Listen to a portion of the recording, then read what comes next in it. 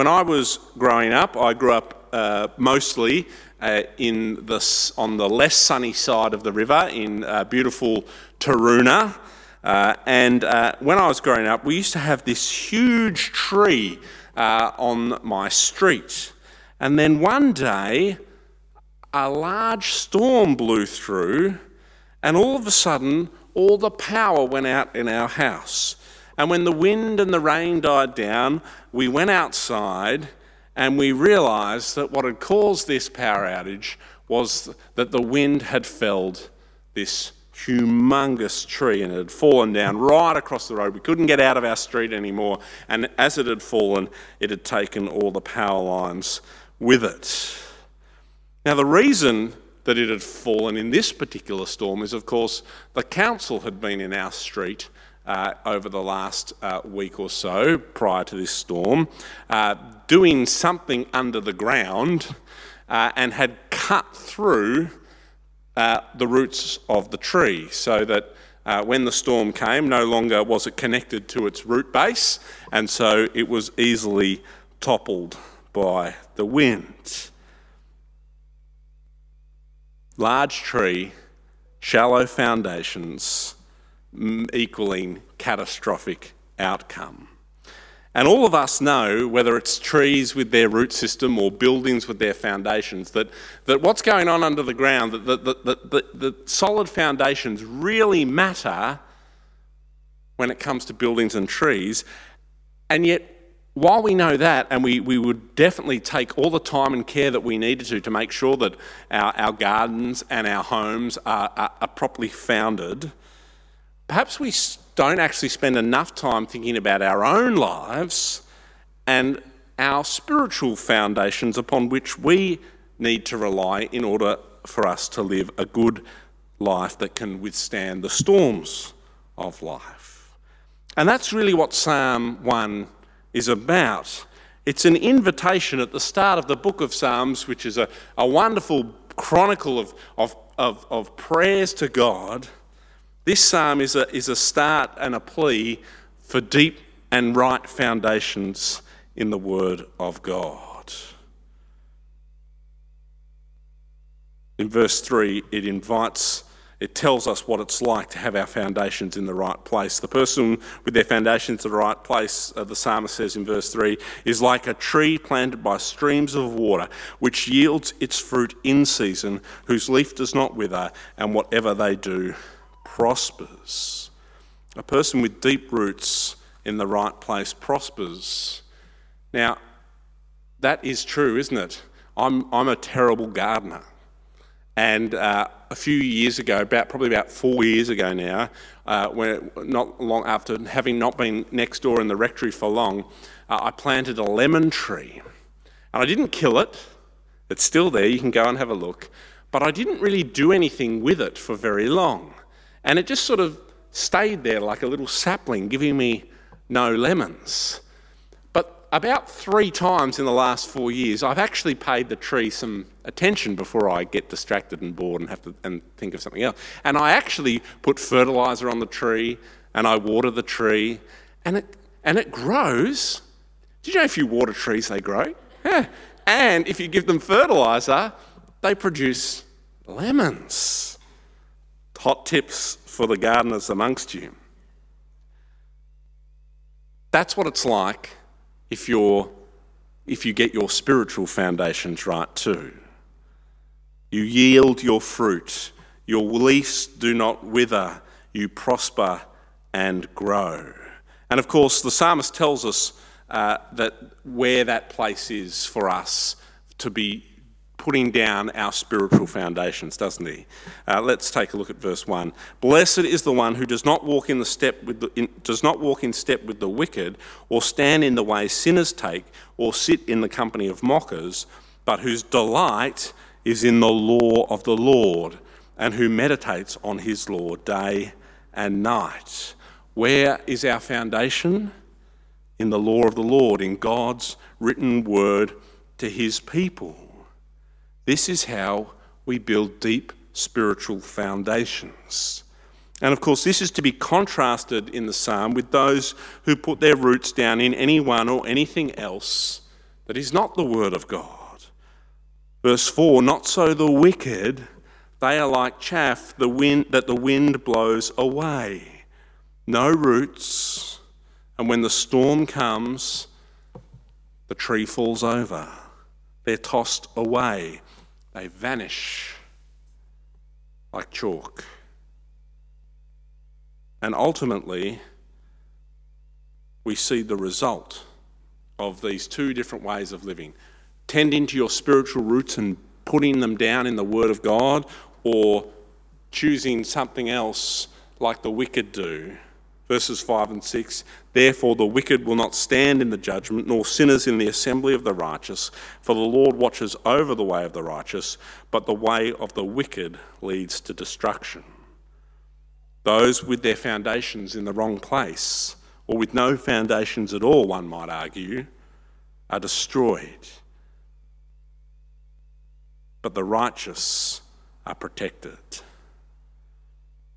Now, Jesus uses similar language to this opening psalm. Jesus talks about the importance of having your foundation in the right place too.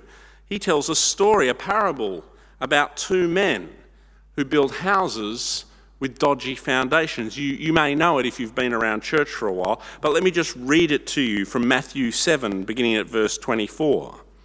Jesus says, therefore, everyone who hears these words of mine and puts them into practice is like a wise man who built his house on the rock. The rain came down, the streams rose, and the winds blew and beat against the house, and yet it did not fall, because it had its foundation on the rock. But everyone who hears these words of mine and does not put them into practice is like a foolish man who built his house on sand.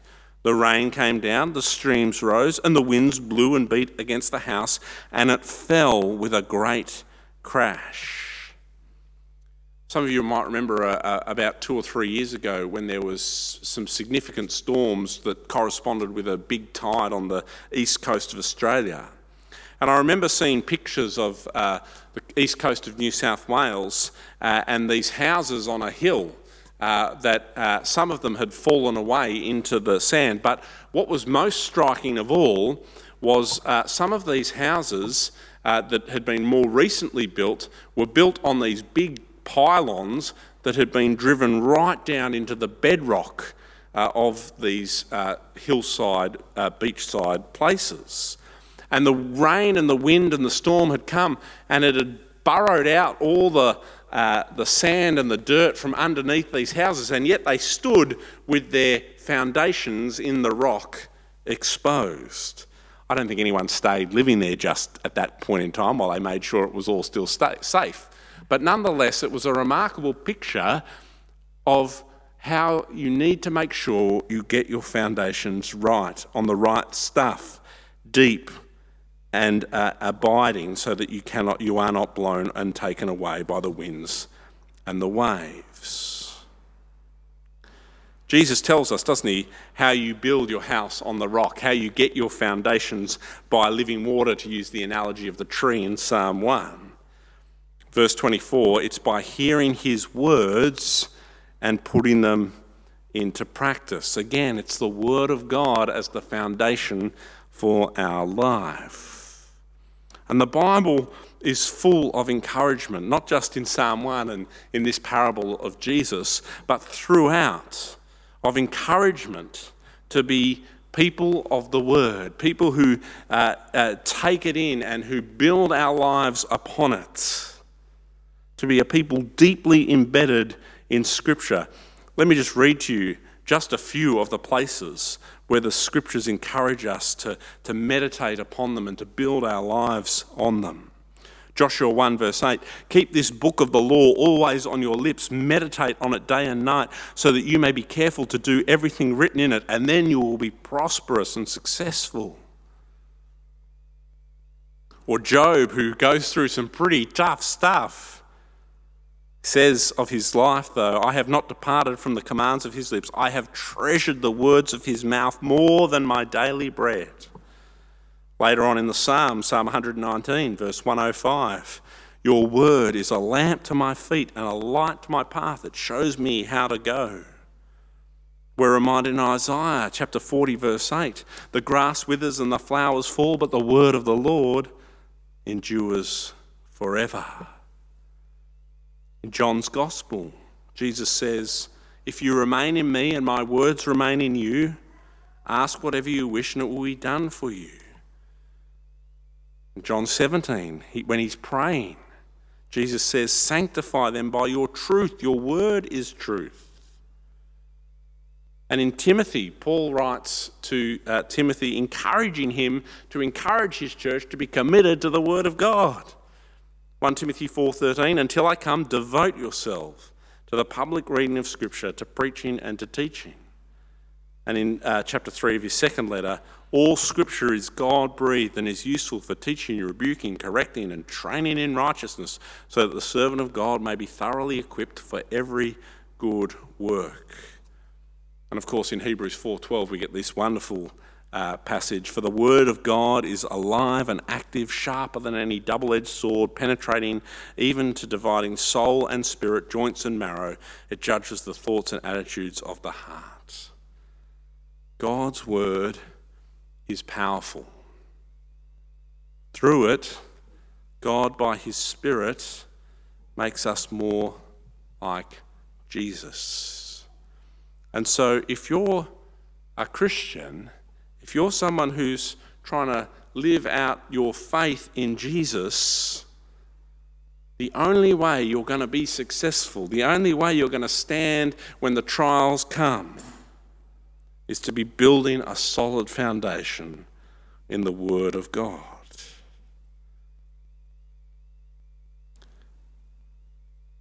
And so I want to ask you today, are you doing that? Have you been building your life on the foundation of God's Word? Have you been tending to your foundations with God's Word? Or perhaps maybe you've let things slip.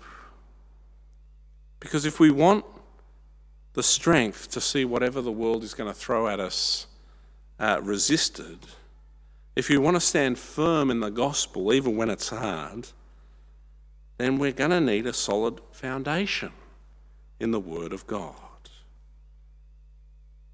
Now, part of the reason why I decided to preach this sermon in this little gap we've got between Easter and starting our next series is because what often happens in the life of a Christian is we know this is true. We know we need a solid foundation in the Word of God. And so in January, when we've got a kind of nice kick from the new year, we make a plan to read our Bibles, don't we? I'm sure most people here made some sort of Bible reading plan in January. And I thought to myself, well, you know what? What's the date today? It's the 23rd of April. So we're about 4 months into our Bible reading plans, and 4 months in is usually when maybe we're starting to realise we've let some of those New Year's resolutions. You know, like I've been trying to learn the guitar, lose weight and get super fit for like at least 15 years now, and I'm really good in January. But it's all over by April.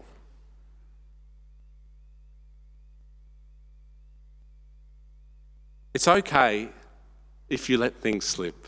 God is not here to judge you today. He's here to call you and invite you back into relationship with him, to deepen your relationship with him, to let those roots go down deeper into the well of living water of life, the Word of God. And as you read it and meditate on it, through it, to meet Jesus and to have your life transformed by the power of the Spirit. Today is a great day to start again, to pick up where you left off, to keep going, so that you might experience the delight in the law of God that is spoken about in Psalm 1. It's a challenging verse 2, isn't it? Blessed is the one whose delight is in the law of the Lord. My prayer for each of you is that you'll experience that as you take time to be in the Word, that you'll delight in it, that as you turn the pages of Scripture, it's like my children like getting their new toys. It's exciting to see what's over the next page, what God has for you.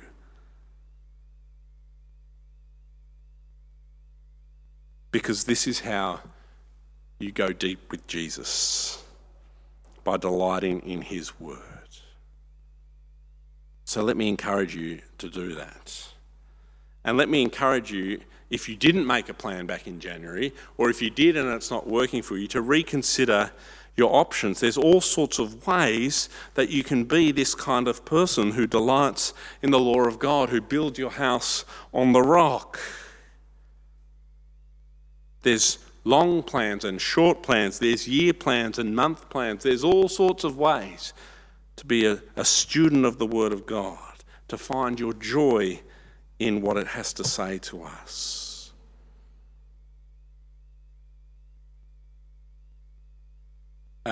There's a page on our website, which I can point you to later, that's got a few different options. Let me just very briefly outline some of them to you. And if you don't know what I'm talking about, or they sound interesting to you, come and see me after the services. We're having a coffee later, and we can talk about how you might go about them. But we have things like Every Day with Jesus and Encounter with God, which a group of people from this church use every month, that provide you set readings and questions to ask. And if you want to get in on that, just let me know, because we can make sure we buy you the next one that comes out, and you can start reading the Word of God together with others here in this church. There's all sorts of plans. Alpha, which we've just done. Nicky Gumbel, who, if you were on the course, you'll remember him. He has a 1-year Bible reading plan that he's worked on over many, many years, and there's apps for that you can use. If you're a person who has one of these smartphone-y things, get the YouVersion Bible app on your phone. It's an amazing digital resource, and it's got thousands of plans. Little 7-day plans, big, long, year-long plans. I'm sort of agnostic as to what you do. My care for you is that you do something to put your roots down in the Word of God. And then there's all sorts of epically hardcore ones. The ones that, you know, when you're off at Bible college, you like to show off and beat your chests to each other about how much Bible you read in your quiet times. So there's this one called, I'll just tell you about this one, called Professor, which I tried to do, and I only lasted 10 weeks, so there's a challenge for you to go for 11. But it's Professor Horner's Bible reading system, 10 chapters a day from the Bible. It was pretty good, but it was pretty full on too. But hey, some people do it every day and have done for many, many years. Whatever you do, like I've said, do something to get your roots down deep. And that's the key, isn't it? It's not just ticking a box, it's about working on your foundations. Better to read one verse a day and think about what it means for your life than 10 chapters a day so that you can feel like you're some sort of Bible boss. Think of plans as a guide, not a master. Do something that works for you. And do it not because you feel guilty, but because today God is inviting you into his word, into deeper relationship, into greater intimacy, into a satisfied soul, into a life of blossoming as your roots are watered by his word. As the prophet Isaiah says, "Come, all you who are thirsty, come to the waters, and you who have no money, come, buy and eat. Come, buy wine and milk without money and without cost." Or as Jesus, who sort of applied this image of the quenching of thirst, says in John 7 verse 37, "Let anyone who is thirsty come to me and drink." That's God's invitation to you. Come to the living waters of Jesus through the Word of God. Drink from that well, be satisfied, and have your roots watered and sustained as you live your life on the solid foundation of His Word and a deeper relationship with Him.